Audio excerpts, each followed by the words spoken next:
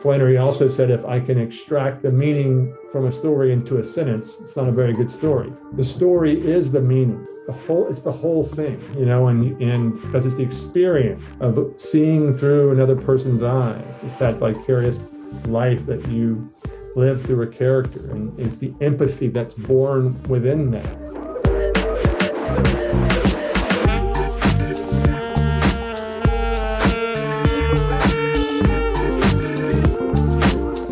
You are listening to the Act One podcast. I'm your host, James Duke. Please remember to subscribe to our podcast and leave a good review and share our little podcast with your friends. My guest today is writer-director Scott Teems. Scott is an Act One alumni and Georgia-born filmmaker whose upcoming projects include Universal Blumhouse releases, Halloween Kills, which he co-wrote with David Gordon Green and Danny McBride, The Exorcist, another collaboration with Green and McBride, and Stephen King's Firestarter, which he adapted for the screen and will executive produce. Scott adapted another King property, The Breathing Method, which is in development with Spyglass and director Gore Verbinski. And he wrote the upcoming sequel Insidious 5 for Sony Blumhouse and director Patrick Wilson. Scott also penned the adaptation of Abraham Verghese' best-selling novel Cutting for Stone for Braun Studios, Anonymous Content, and director Richie Mehta. Scott's previous credits as writer-director include the award-winning films That Evening Sun, Holbrook Twain, and most recently, The Quarry. Scott was a writer and co-executive producer of the popular Netflix series Narcos Mexico, and he wrote, directed, and produced 3 seasons of the acclaimed Peabody Award-winning Sundance TV drama Rectify. Scott is a good friend, and I think you will get a lot out of our conversation. Enjoy. Scott Teems, welcome to the Act One podcast, man. It's really good to see you. Thanks, buddy. Thanks for having me. I've been looking forward to this conversation. And I just want people to know about you and know about your work. A lot of people already do. Obviously, you're of course, an Act One alum. You're a writer. You're a director, and a father and a husband, and all those other things too. And but I'm just excited to spend some time with you today. I think you always, every time I have a conversation with you, I feel like I always come away having learned something. You have a professorial way about yourself. It's all an act. But no, I mean that in the kindest way, in the sense that I feel like you're very generous with just the things I think that you're learning, and not only about just the craft and but of course just faith and all kinds of all the stuff that surrounds all that. So thank you so much for being a part of it. I want to start off, if we can, let's go ahead and kind of start back a little bit towards the beginning of your journey. And because I know you are a classic writer director. You are someone who both is someone who writes and directs. And where did that passion and love and interest in being a writer director come from? It's pretty classic sort of story that you've heard, which is the kid who had the video camera in his hands and who just wanted to make movies from as early as he could remember. That was me. My dad was what we would call today an early adopter. That wasn't a term back then, but we had like the first VCR on my block, the first video camera on my block. The problem was my dad would never then get anything else but that first version of the thing. So we had a black and white video camera in 1980 or whatever, and we still had that same camera 15 years later when I got out of high school. So and we had this like VCR. We had our first video camera, in fact, was corded to the VCR. Yes. So you could only go like 10 feet away from the VCR. And so every home video is like from my living room with the camera 10 feet from the VCR and the TV, just shooting across, painting around the house, waiting for people to walk through the room. But I just, when I got it in my hand, I just felt good. I just liked making movies. And then I had a couple of teachers early on who really encouraged that. In particular, my teacher in the 8th grade, her name was Carol Harrison. And she let me make little movies in lieu of book reports. I made 4 or 5 little movies that year, and just started learning how to use the camera. And I would edit, VCR to VCR or in camera or whatever.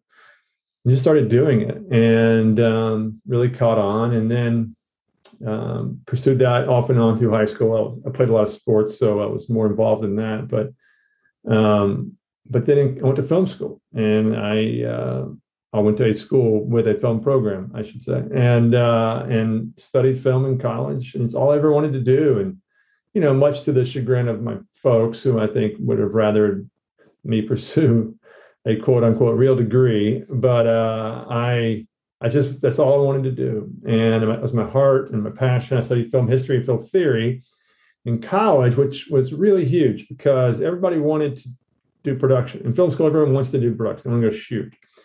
And I just got really interested in film history, film theory, and ended up being very fortunate for a number of ways. I mean, having that background is so vital, I think, to really deepening yourself as an artist, as a filmmaker, and just spending that time, that dedicated time in film school to watch all those movies and just spend all that time talking about them was really important. Secondly, like starting in the 90s when I was in school, that's really when digital production really began, at the end of the 90s.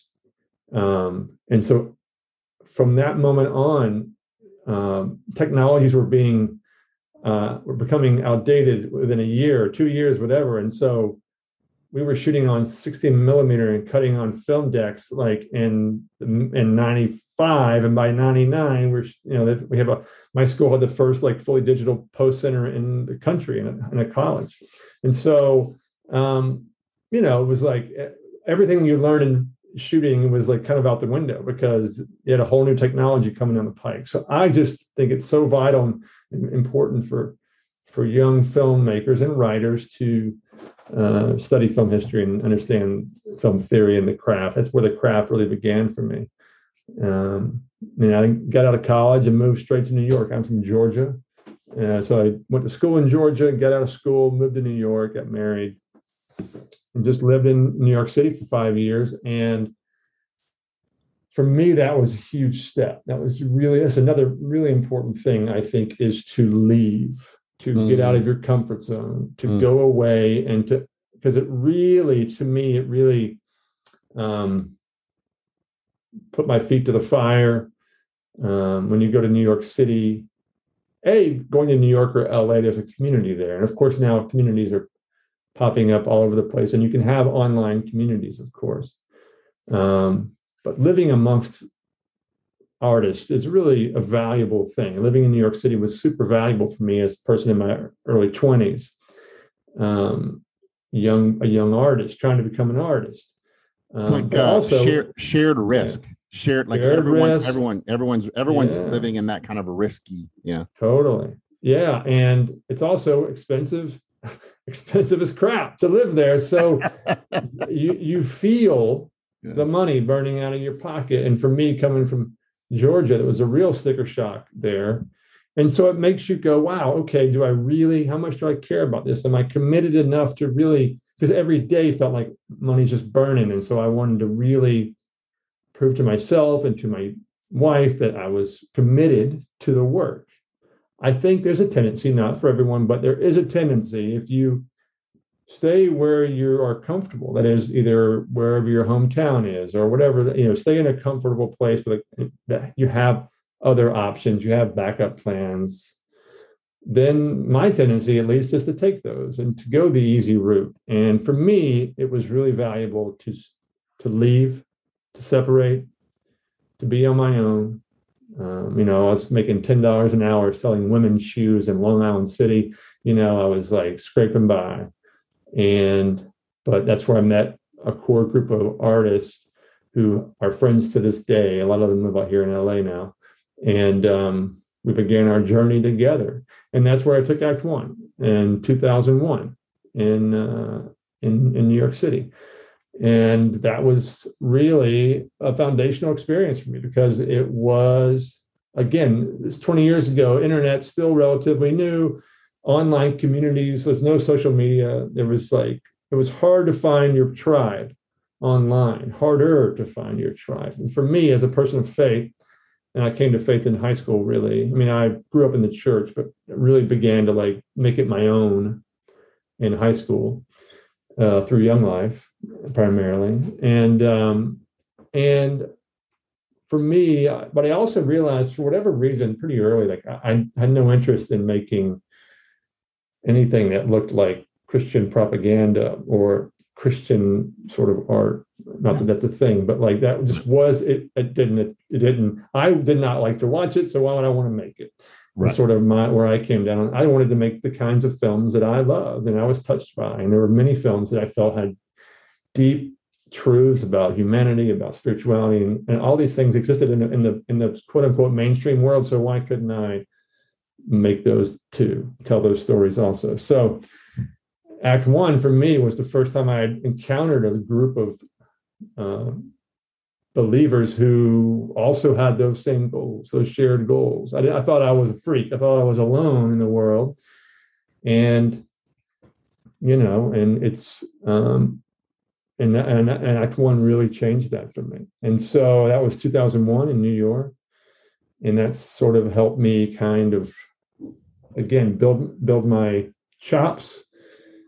And you talk about this a lot when you come back and talk at Act One.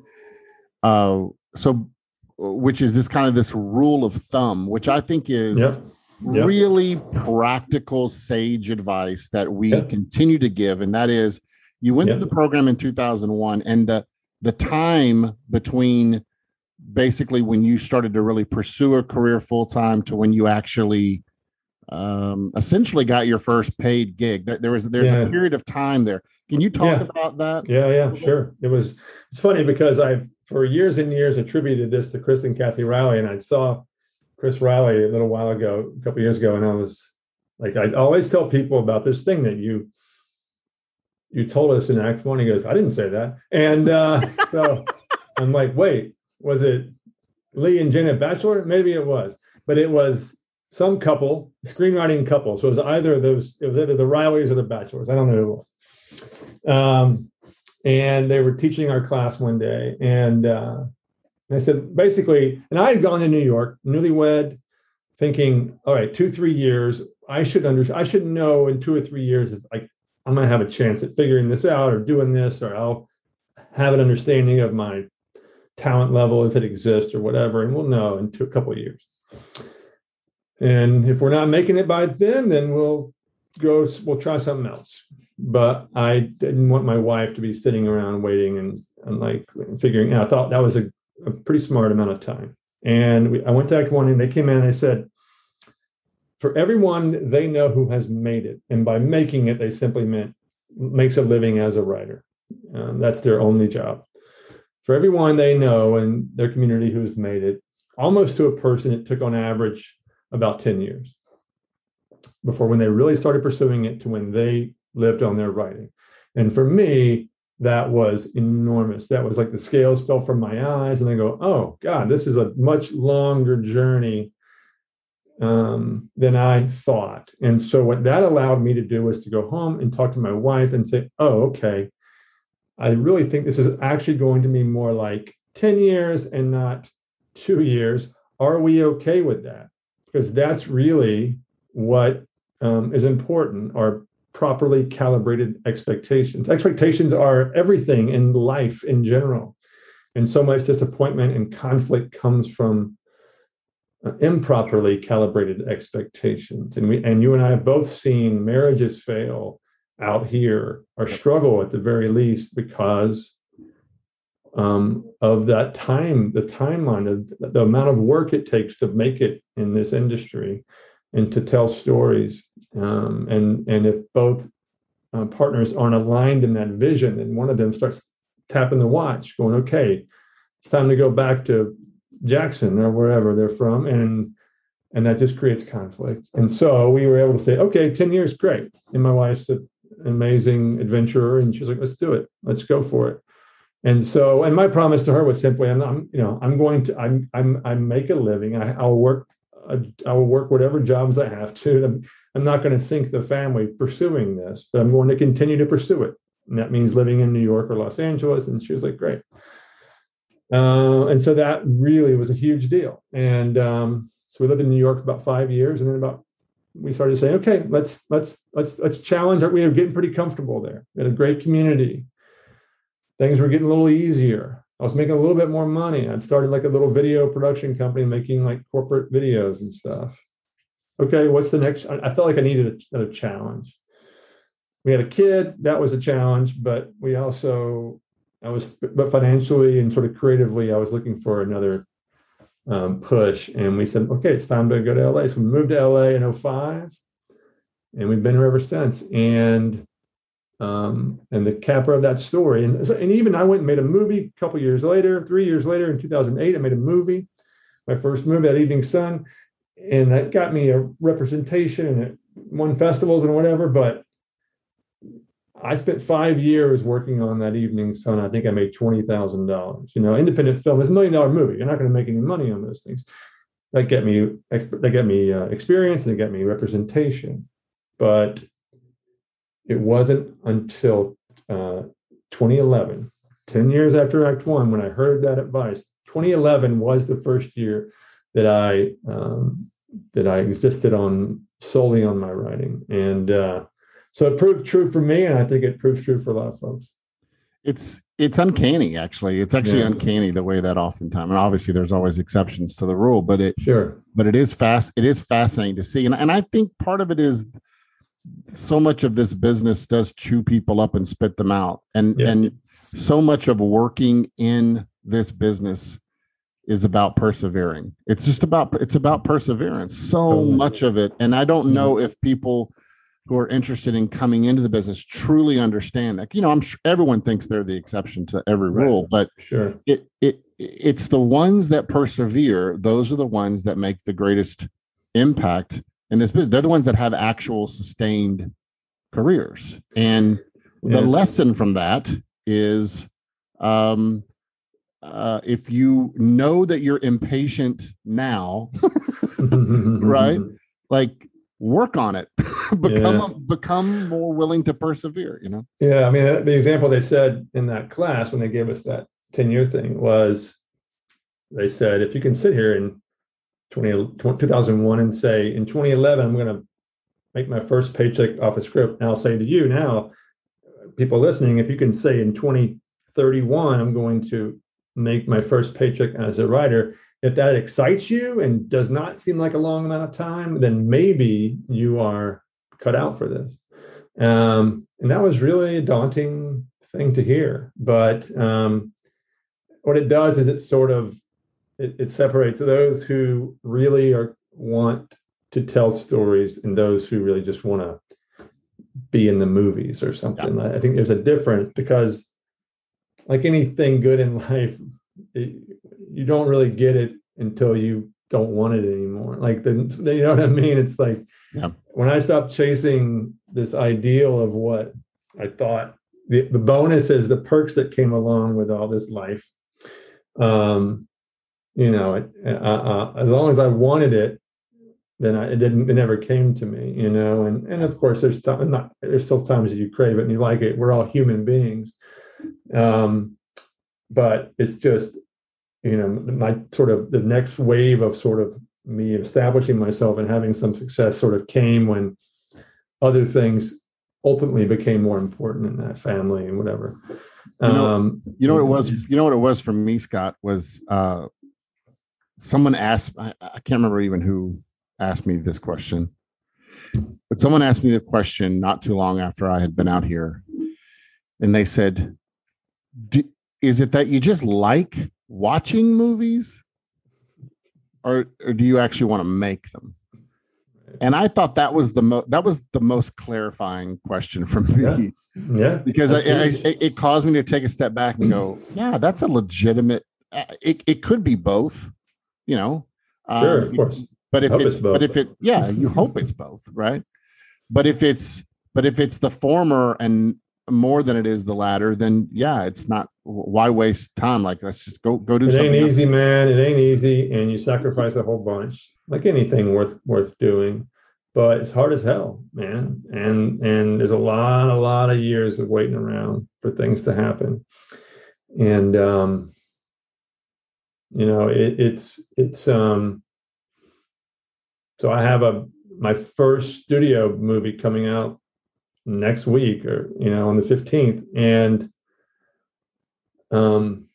that's and I've done a lot of television, and I've made independent films, but my first sort of studio movie that I wrote is being released, and that's 15 years, and I'm going to have about 5 movies come out in the next 2 years, but that's after 15 years of no movies. So it's like, I mean, my little movies, but and not to discredit them, but in terms of just like, really sort of being able to penetrate through to a large audience. And I worked on this wonderful show, Rectify and Narcos, and I've had great experiences. But being able to punch through that next level took a long time. And then when it happens, it seems like it happens all at once, like an overnight thing. but of those 5 movies, some of them I wrote 10 years ago. I wrote 5 years ago. It's just they've been accumulating, and they just happen to all be getting made at the same time, basically.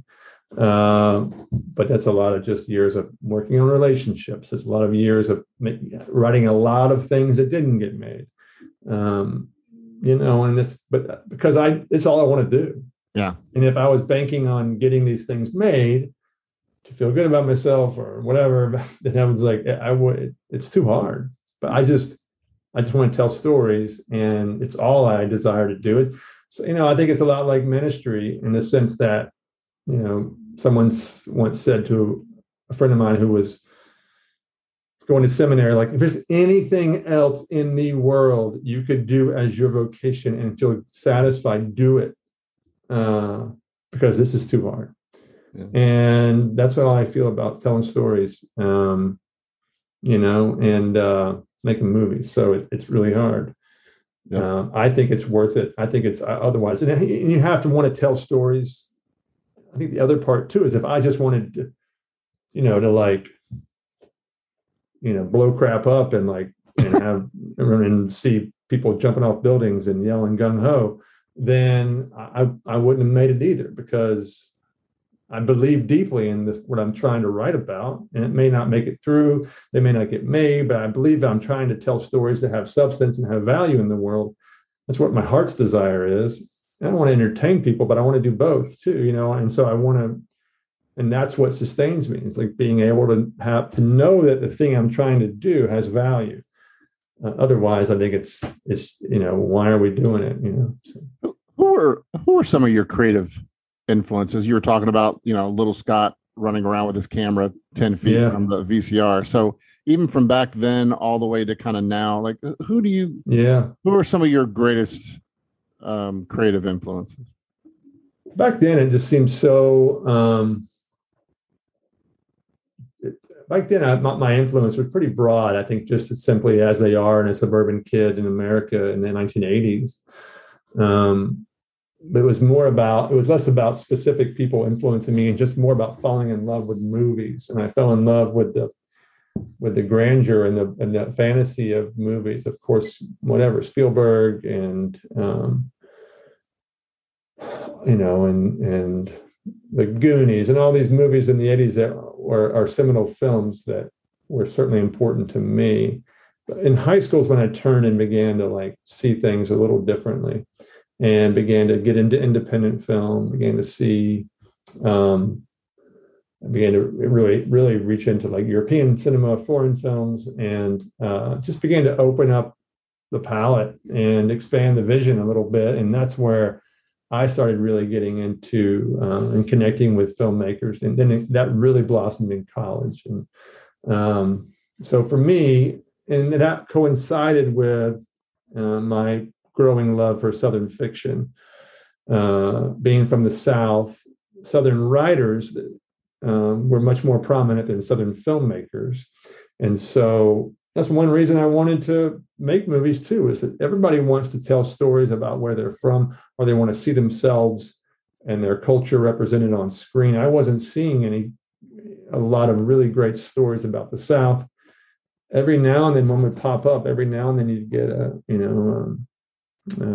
Sling Blade or Tender Mercies, Texas movie, but and my favorite Southern movie growing up was Deliverance. As a Georgia person, that is a book and a movie I hold dear to my heart. It's an incredibly timely, even now, story. So it's unfortunate that the film has been reduced to kind of a punchline, squeal like a pig. And the movie is such a deep, in the book, deep exploration of masculinity. Yep. And it's very moving to me. And I that's always been an inspiration to me. James Dickey, the writer. But Flannery O'Connor pretty quickly emerged, especially in college, as sort of my kind of hero, ultimately. And along with G.K. Chesterton and Frederick Buechner are sort of my literary heroes of faith. But as a Southerner, Flannery her works penetrated me, and her perspectives on craft were really valuable to me and formed some of the foundations of how I still operate today. It's not just the story you tell; it's the way you tell the story. That's unity of form and content. It's her way of talking about unity of form and content, which is the basis of all great art. And in film, we actually have a real way to do that. It's actually, we do have the form and the content and the form, and that's one thing I really try to preach to people is like, if you are working in film and television, then you have to utilize sound and visual. It's not just about dialogue. It's not just about filming the action. It's about having a perspective on how you create and tell this story. It's the form, it's the use of the camera. What is the camera doing? It can add things, it can tell another layer, it can make the art multidimensional. And that is how you unify form and content. And that creates then complicated, nuanced, subtle, deep, thoughtful, question-raising stories, which is, I think, for me, the true purpose of spiritual art is to raise questions, to ask penetrating questions. Flannery also said, if I can extract the meaning from a story into a sentence, it's not a very good story. If you tell me the stories about crime doesn't pay, I should just tell you crime doesn't pay and we can save ourselves all $10 on a movie ticket. Like the story is the meaning. It's the whole thing, and because it's the experience of seeing through another person's eyes. It's that vicarious life that you live through a character, and it's the empathy that's born within that. That's the power of drama, is its ability to help you empathize with others. I think it was, maybe I don't want to misquote. I probably will misquote, but I think it was Barry Jenkins who had the great quote the other day that films are empathy machines. Yeah. For us to sit and watch a film is to understand.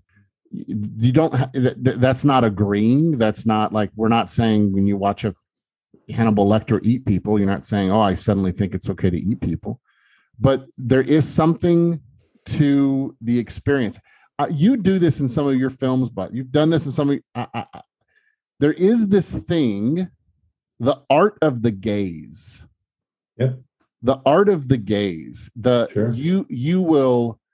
Not only with the actor, with the long look, but also with your camera, with the lens, setting a tone, setting a mood. You do this with both of That Evening Sun and The Quarry, which came out last year in the pandemic, at the beginning of the pandemic.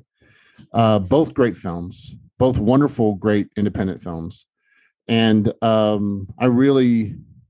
See, That Evening Sun came out what year? What year did it win South by Southwest Audience Award? 2009. 2009. And then The Quarry came out last year, and so people can watch The Quarry. I'm sure it's like on Amazon and play, right. They can find. Can they find That Evening Sun? Right now it's on Vimeo on demand only. Getting it out in other places soon, but good. Vimeo on demand. They can watch it there. Can you talk? Holbrook Twain is on Amazon, Apple, all those places too. Can you talk just a little bit about the visual storytelling and just kind of your passion for? I mean, the art of the game, like just the setting tone and mood. Yeah. Some of the choices that you've made as a director in terms of what the idea of placing an audience kind of in that space, not only visually, but emotionally and all that stuff. Yeah, it's often about contemplation. I mean, I think ultimately I want those movies especially, and those are two, no, it's also cut out. It's also appropriate for the story. Those are two stories that take place in quiet environments. They're deliberately paced because the characters are going through sort of tense contemplative experiences, or not contemplative in some cases, but just long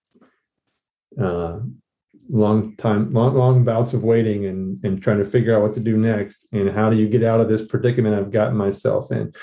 But it's tricky to utilize that contemplative gaze that you call it, because it's the story has to support it. And I think the reason those stories can support it, hopefully, is because I've created this box of tension.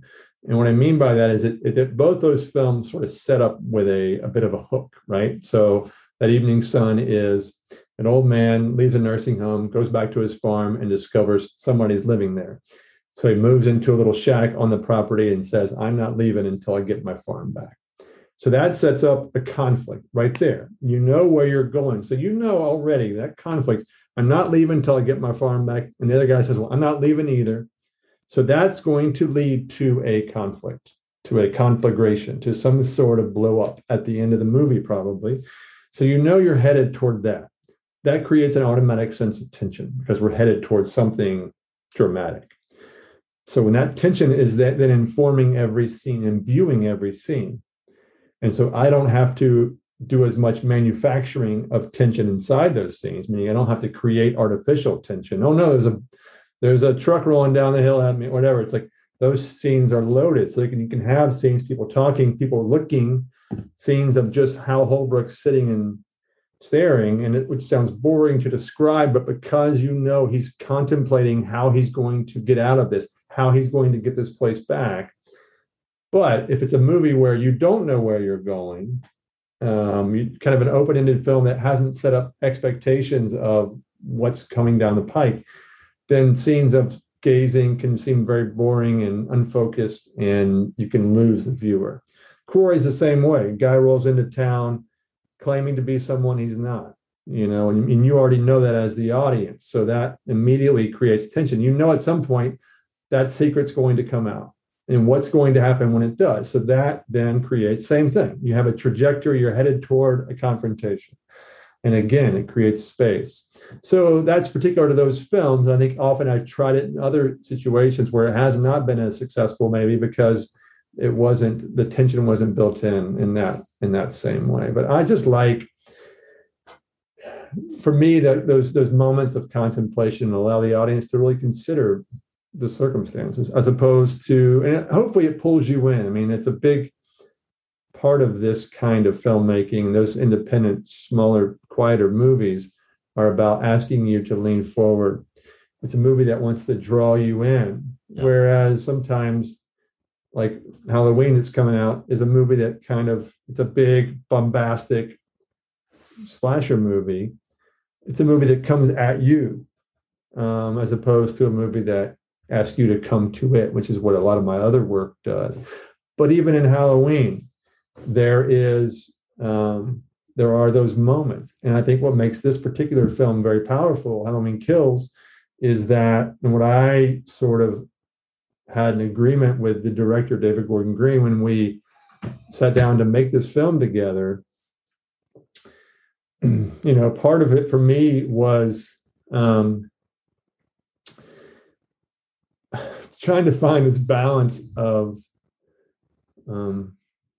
making the violence real. I wanted people to feel the violence. Often in these films, slasher movies especially, people get very excited about the creativity of the kills, and it becomes a very distancing thing. Oh, look how that guy got a knife through his head or whatever. Yeah. And you're very distanced from it because you don't ever sit in the aftermath of that. And what David and I talked about was making people, giving them what they think they want, which is this gory kill. And then you get the immediate cathartic experience of, oh, wow, that was great. And then you stay on that to where it moves past the cathartic thing, the fake catharsis. It moves past that and then makes you actually think about it. And there are a couple of moments of contemplation in this film that he did that I just think are profound. And one involves, to be quite blunt, one involves a woman watching her husband get murdered. And it's absolutely brutal. And this is one of the more brutal films I've ever seen. I just watched it again the other night. And I say that in the best way. I'm extremely proud of it because that's what we set out to do. And that may sound odd coming from a person of faith, but I find great value in that because for this audience, the audience who loves those kinds of movies, aren't often challenged to consider the violence, the real effects of violence in these kinds of films. And I think if nothing else, one thing that this film does is makes you consider that. And I find great value in that in the world, on top of the fact that it's a movie about evil. And that's my first entry point into it as a writer, which I know people have a lot of trouble with asking. So people are going to see this movie and they're going to be appalled. Some people will be very appalled by this film. Some people will be very excited by it. It's tough. It's a tougher movie than the first one, for sure. But for me, I'll ask you a question. So if I came to you and I said to you, okay, which film do you think is more quote unquote appropriate for a Christian to write? A film that says evil is a real thing and cannot be defeated by man alone, or a film that says might makes right. Well, you'd probably say, well, the first one, evil is a real thing, right? Well, that's Halloween Kills. And might makes right is essentially, with some exceptions, every superhero film ever made. That's right. That's right. So if I said the reverse to you first, which is more appropriate for a Christian to write, The Avengers or Halloween Kills? You say, oh, The Avengers, it's good. The good guys win or whatever. That's the mistake that's conflating content for worldview. And I think that's a real problem in the people of faith as both filmmakers and film watchers. And look, I love superhero movies and I've got 3 kids, we watch them all the time. We watch them with considering the effects of it. And when you see one that goes against the grain, it's so refreshing. Recently, the one I saw that went against the grain was Wonder Woman 84. Did you see that?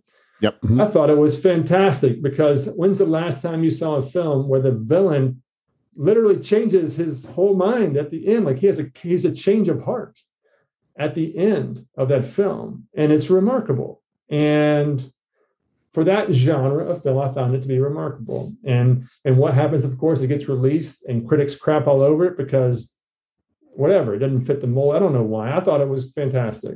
And we need more films like that do that. But people don't get it when they do. I don't know. The reviewers crapped all over Halloween Kills at Venice.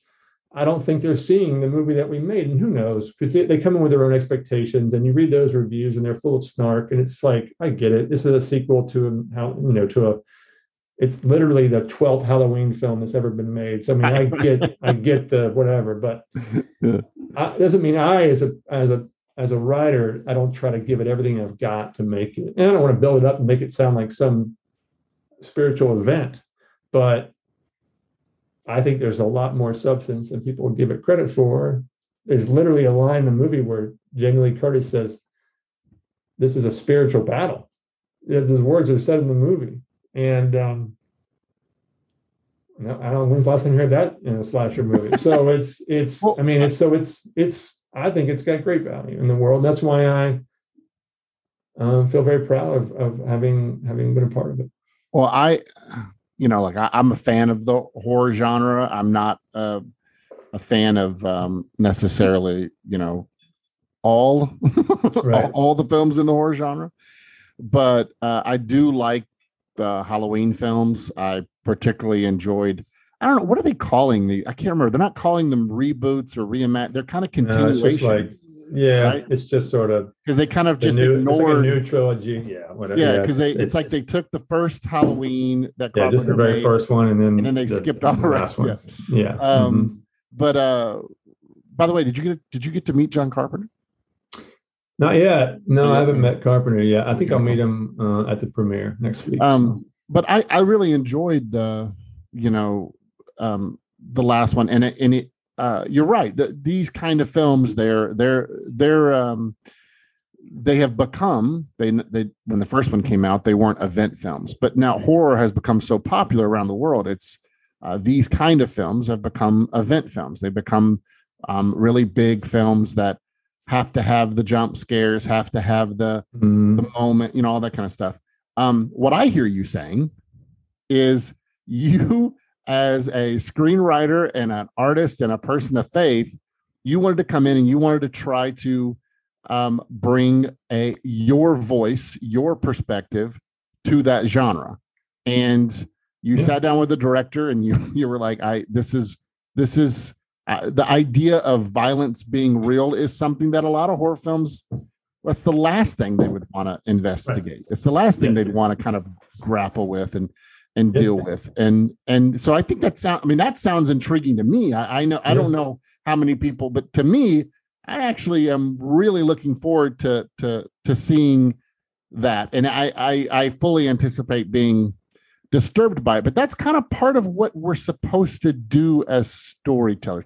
That kind of goes a little bit deeper, right? To people can pick on genre, they can pick on, like you talk about worldview versus content, but I mean, really, so much of what we're talking about, Scott, is at the same time, and I know you think about this a lot, and the subject matters is why are we so convinced that when something goes through a faith lens or it gets filtered through the faith lens, it has to come out on the other side, for lack of a better term, childish. It has to be safe. It has to be safe is a better word. It's the right word. It has to be safe. That's what you're saying. Yeah, and I don't know where that came from. I have no idea. I mean, have you read the Bible? I mean, it's like I really don't get it, man. And it's. I mean, I understand how it's sort of, it's born out of like the remnants of Puritan culture, the remnants of evangelical Puritan culture. It's just what. It's an unwillingness to engage with the ugliness of life, and that's not what Jesus did. And that's not what the great writers of faith did. I mean, have you ever read A Good Man Is Hard to Find? It's a truly disturbing piece of fiction. And because because it asks you to empathize with this killer, this serial killer, who understands the truth in a way. And that's the beauty of that story, and the beauty of so much of Flannery's work. Is the quote unquote evil person understands the truth in a way that the pious, self-righteous Christian never will or can't until. And that's why it's got one of the great lines of like, she would have been a good woman if there was someone there to stick a gun in her face every second of her life. It's not until you Love it. are faced with your death, that you let go of the pretenses sometimes. Drop your guard. She cares about what she looks like. And then she's a proper, good Christian woman. And he doesn't care. She's going to die anyways. And it's not until she realizes that she says, we're just like you. I'm just like you. You're my son. Like we're family. We're the same. It's a beautiful revelatory story to me. And it's at the same time, it's brutal. Absolutely brutal. But he understands the truth. He just can't bring himself to it. He says it because he doesn't know, because he doesn't know. He says, I just wish I knew. Jesus messed it all up. I just wish I knew if it was real. Because if it is real, there's nothing for any of us to do except bow down right now and do what he asks. And if it's not real, and none of this matters, and there's nothing to do but kill people and burn down a house, which is what I'm going to do, because I don't know, because I wasn't there. And it's the great challenge of faith, it's just why that's the greatest story ever written, in my opinion, and because it's just every time I read it, I get something else out of it. I see some detail. It's so subtle. It's so subtle that you have to read it 3 times even before picking up any of this. Really, I mean, it's so. My daughter just studied it in her 10th grade English class, which I was totally shocked and couldn't be happier about. Wow. Yeah. And she and I got to dig into. My wife's a teacher. I was a terrible student, so I never get to help my kids with homework. They're like, "Get away, Dad! You don't want you to."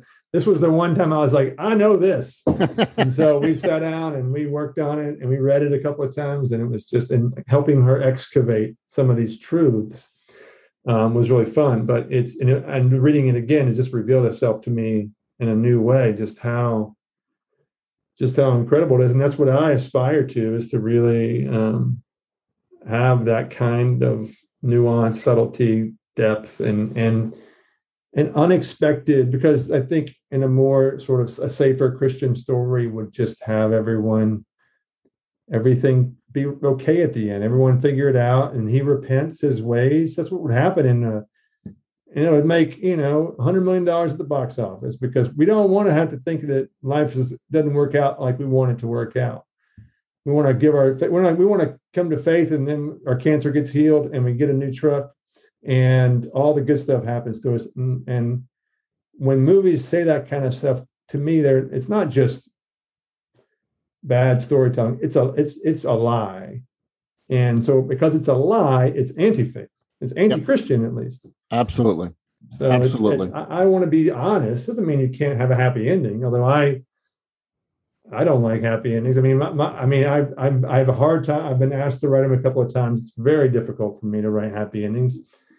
And I asked myself, why can't you do it? Do you just think you're too good for it, or what? Why can't you just write a happy ending? And I really, really asked myself and thought about it. And I think at the core of it, what stories with happy endings are saying something about the world and our ability to fix it.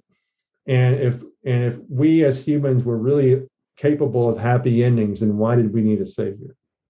Yeah. That's what I came down to. So I think that's why I like these more cautionary tales and stories that end where everything goes to hell and so falls apart. Because that's usually more truthful and honest to life. We talk a lot in Act 1 about redemptive storytelling and the confusion with that term, that the understanding of the story doesn't mean that the story gets redeemed at the end with some sort of happy ending. It just means that redemption comes to a character. And by the way, sometimes that is death. Sometimes that is the wages of sin is death. And made a movie about that. Yeah, exactly. And so it's not, to the greater point of our discussion is, these are, I think when people are, the question comes is, how do I communicate to someone who's hard of hearing? Well, I have to scream. Yeah. Why are you screaming? Why are you screaming? Well, because my audience is hard of hearing. That this genre, horror and thriller and all the ones that people maybe go, oh, Christians should stay away from those genres. In a sense, though, they allow us to deal with the themes that we want to deal with, the ones that actually matter to us. And Think about it. People are afraid, like really dug in their heels and told scary stories and wrestled with evil in a way where, you feel the cost of it and the effects of it. And you also, have some, and you validate it. That's really what the genre does. And that's now, and I was never a horror fan either. I mean, and I, for a long time, until I met Scott Derrickson, really, I mean, he really sort of gave me a new perspective on horror and the value of it as a genre. I was just a straight drama guy. I just wanted to tell Southern stories about slow talking people, and Scott really helped me see it in a new way, because the horror genre is the only genre that treats evil as a real thing. And and where we enter into the conversation with that being a sort of an established given. And that allows you a lot of power and as a storyteller, and a lot of places you can go. And so gaining that perspective and seeing it that way really opened up doors for me. And that's why I pursued this path a lot. And I found it to be very fulfilling. I mean, look, I'm not saying it's always, because the worldview thing, content is not nothing. And there are it's not like everything in Halloween Kills content wise, I think is, I agree with it, but ultimately that's the director's choice. And I know that I did what I can to support his vision by giving it substance. In some ways, it's kind of like, it's kind of like, I look at it like when I'm working in on bigger movies,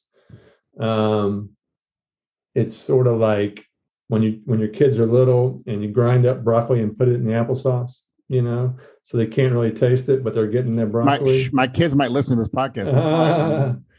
So I kind of look at it. Sometimes it's like that. Sometimes I get to go write a movie like The Quarry, which very directly and overtly deals with issues of redemption and forgiveness and God. And sometimes I write Halloween Kills, where I can sort of give substance and make something like violence feel more real and make you think about it. And that's, to me, more like the broccoli and the applesauce thing.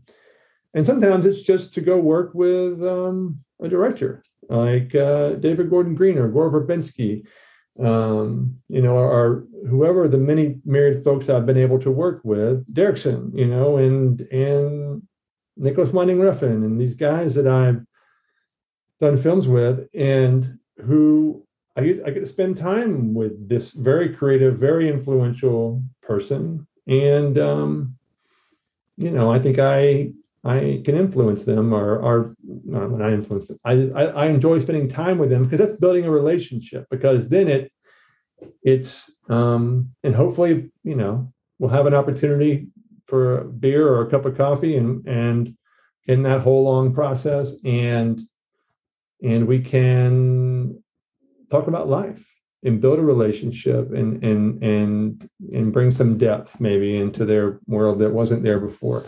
And so, so there's all different reasons why I might take a job, what I might feel is the success of it, or not, how I might judge it, how I might qualify or quantify what its value is.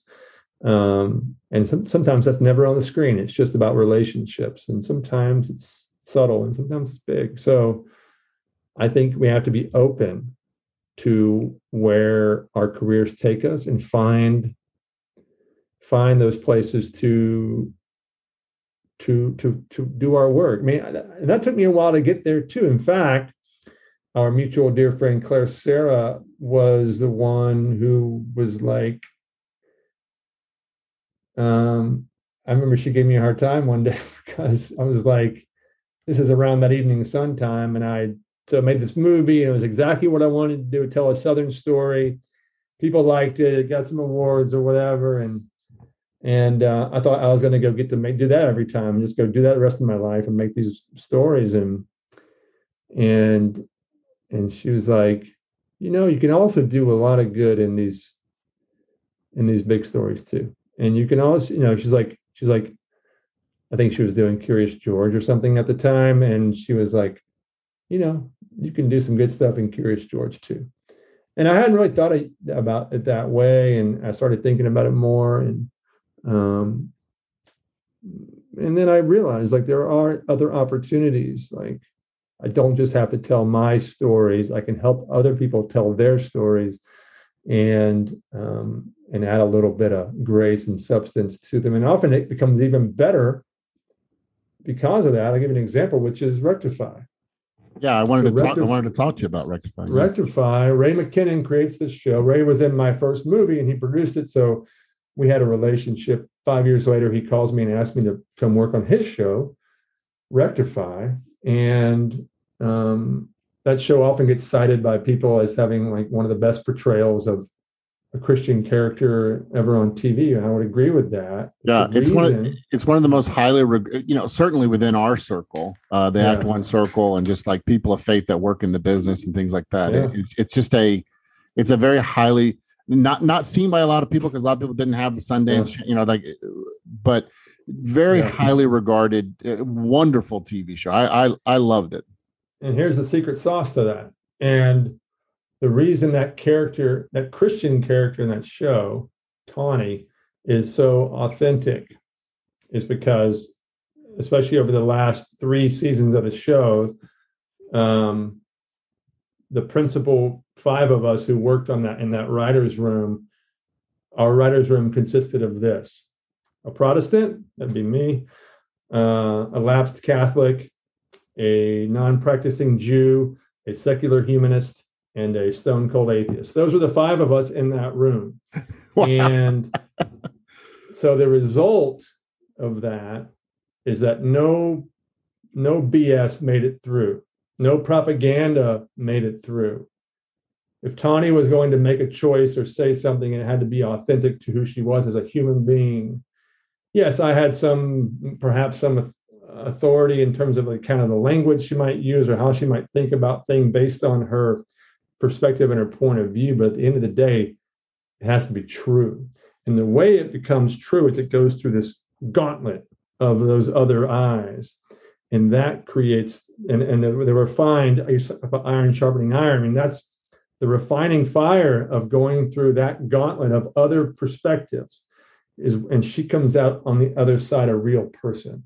If there were 5 Christians in that room instead, I would venture to bet that she would probably end up a lot less relatable to people, a lot less authentic. Not always. It's not generalization, of course, but like I know for a fact it was because we had long conversations about different moments. I would try to pitch something, and so and also their reactions would reveal to me when I was trying to pitch an idea that I wanted to get through versus like the honest, authentic character reaction or decision in that moment. And you have to have those voices, helping each other and chipping in. And that's why. And so I think that's a big problem with like probably in any kind of film where you just have one set of voices telling a story. But I think to this conversation, Christian, quote unquote, Christian movies are made by people who often think the same way, and they're from the same church even, and like they all have the same perspective. Yeah. And so it comes off more often than not, in my experience, as a sermon, a propaganda, and therefore it lacks authenticity, and therefore it fails to connect with people outside, and often, and it fails to connect with me, and I think it makes our jobs harder, frankly.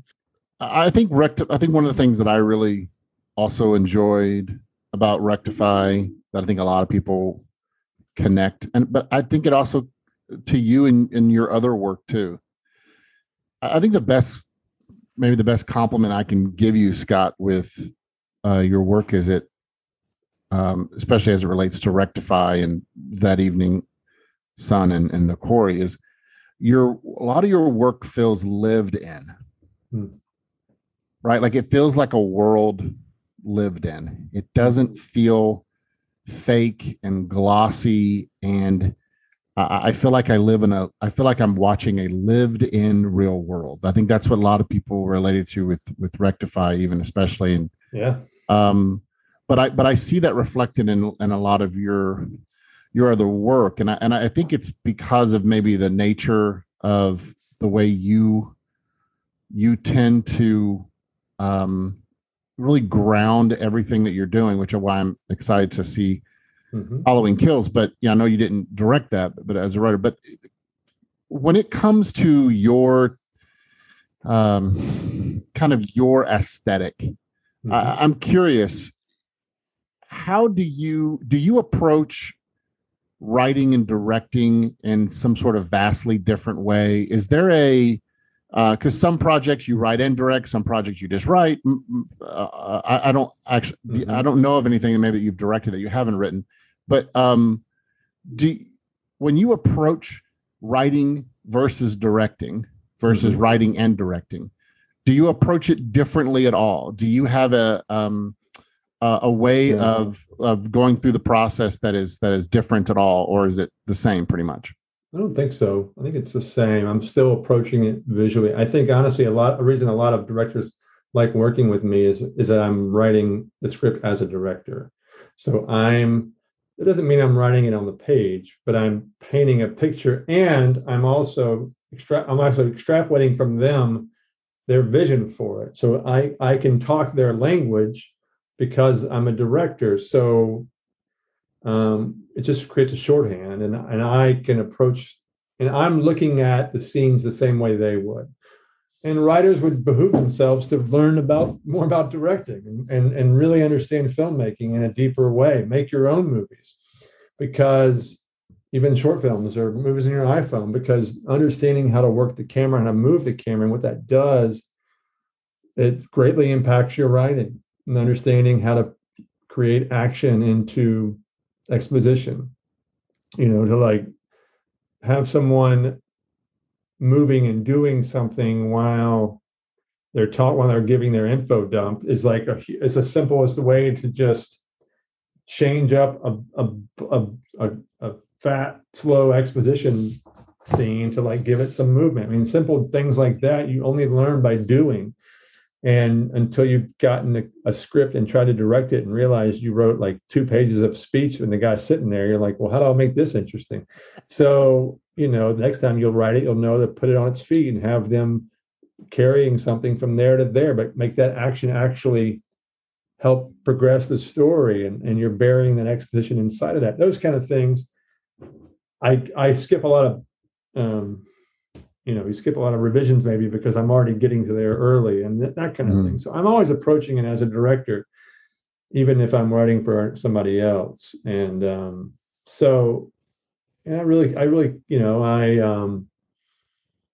think it's really important to care about the page. I mean, I really, people really like to read my scripts because they're fun to read, because the pages,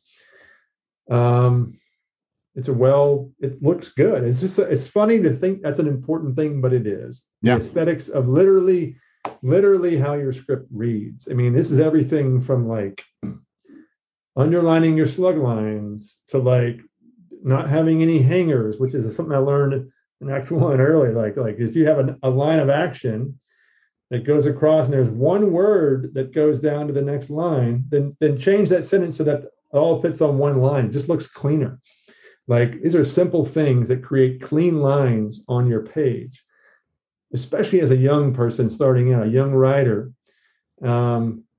Having a script that, like, having lots of white space on your page, like moving people down through the page and working your page break so that the last line on the page break beckons the turn of the page, so that you page hump. So you mess with the page a little bit to like get that line up to where where the last line says, she opens the door and ... Oh, and what? And so you have to turn the page, as opposed to like, so you can like make everything feel propulsive, move. Like, that's something that's a visual element as well. It's part of like the visual aesthetics of the page. And also it relates to your story, because it like helps you streamline your action, all that. These are important things, especially when you're getting started. People want to read a pleasing, easy to read script that looks nice and how many screenplays do you think you've written at this point in your career? Like, I'm not talking about the ones that have been made. I'm just saying a fully finished screenplay. How many would you say at this point? Good question. There's a point to my question. I don't know. 25? 45? 25 maybe. Wow. I don't know. And of the 25, how many of them have, are like sitting in your desk somewhere or on your hard drive that well, let's see. I've got That Evening Sun and The Quarry and Halloween. That makes 22 left. 4 of those will come out in the next couple of years. Firestarter and Cutting Through Stone and Insidious. But so I don't know, 18. I mean, there's a bunch, and you're counting, and that's like not even counting TV pilots, and I mean, there's a whole bunch. That's not even counting TV. That's not even counting TV. Yeah. That's not even counting TV pilots. And so my point to that question is this whole going back to this kind of whole, and I think it's kind of a good way to start to wrap up our conversation, is back to this whole idea of perseverance and patience. You've been working at this for years, and the fruit of your labor, it's like what's that saying? He's an overnight sensation, and what is it? It took him 20 years to be an overnight 20 sensation. Years in the making, or whatever. 20 years. Overnight sensation, 20 years in the making. But in a sense, what you are experiencing right now is like the tip of like people don't see the iceberg underneath the water. They don't see all the hard work of scripts that you worked really hard in, that you believed in, and just they either haven't found their day yet, or they may never find their day. And but you worked on them. You probably, I mean, you're talking about what, 6 to 12 months of your life on each one of those scripts to some varying degree, right? Yeah. And so looking back at kind of where you've come from, and then kind of to just advice for people who are listening to this, what do you want that aspiring writer who's maybe listening to this podcast and they're going, I think I can do this. I think I have the ideas. I heard Scott talk about the 10-year thing or whatever. What advice do you have for them as a writer? Yeah. What should they be writing? What should they be caring about? What should they be spending their time on? What is your advice for them to as they're beginning their career? Yeah, one thing I'd say is ask yourself a question. When I have free time, when I have 2 hours, what do I want to do? And if your gut instinct is to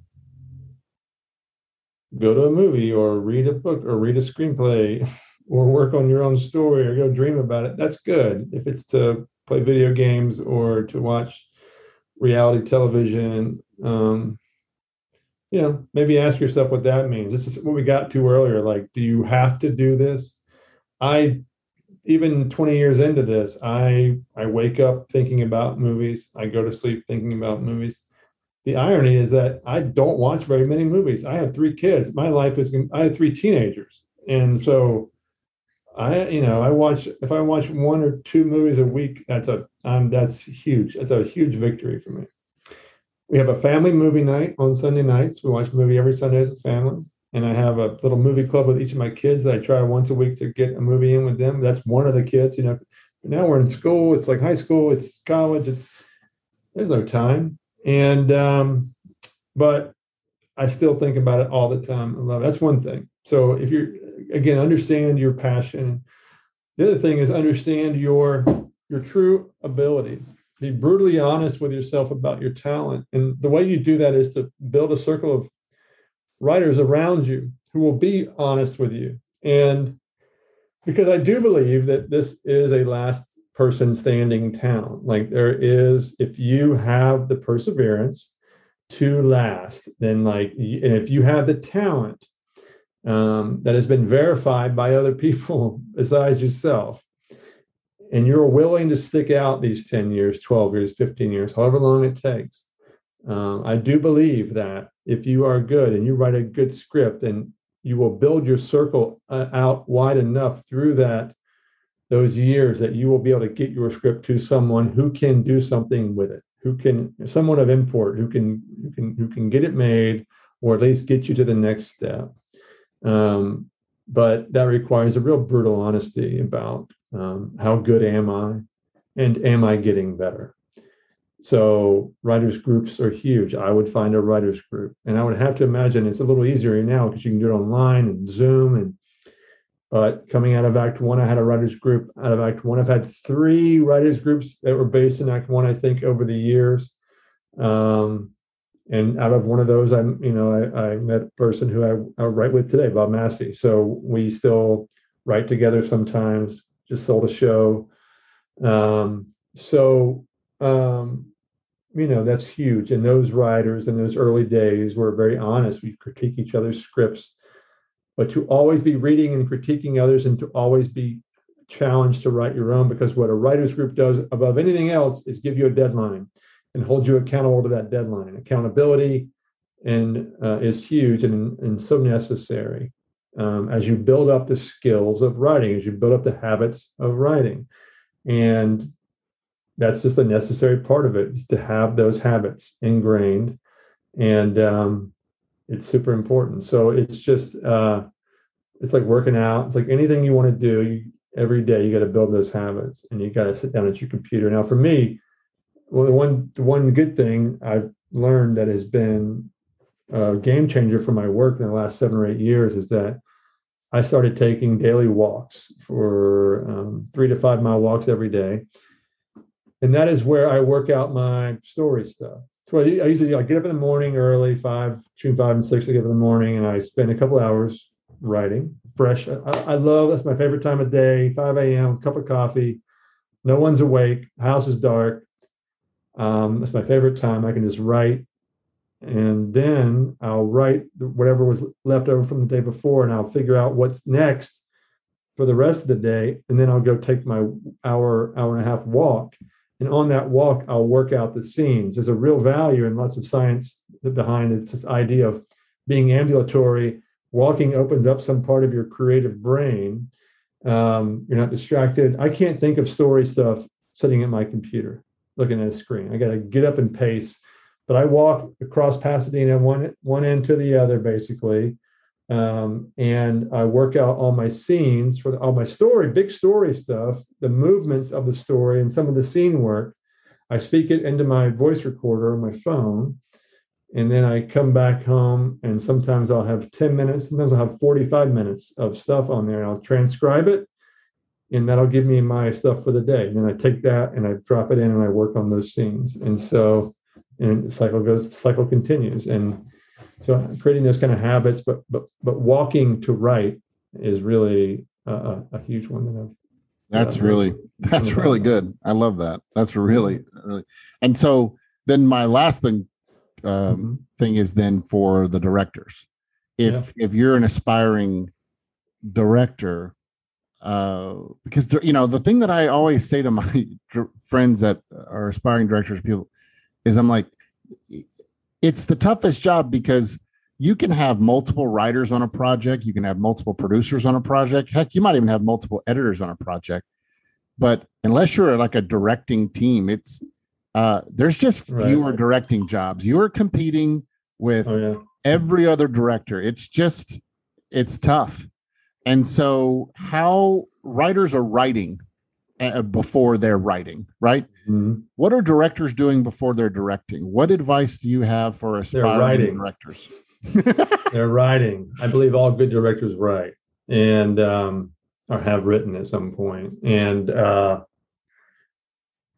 because just as a writer, you need to learn the craft of directing. You need to learn the craft of writing as a director, and because you can also create your own material.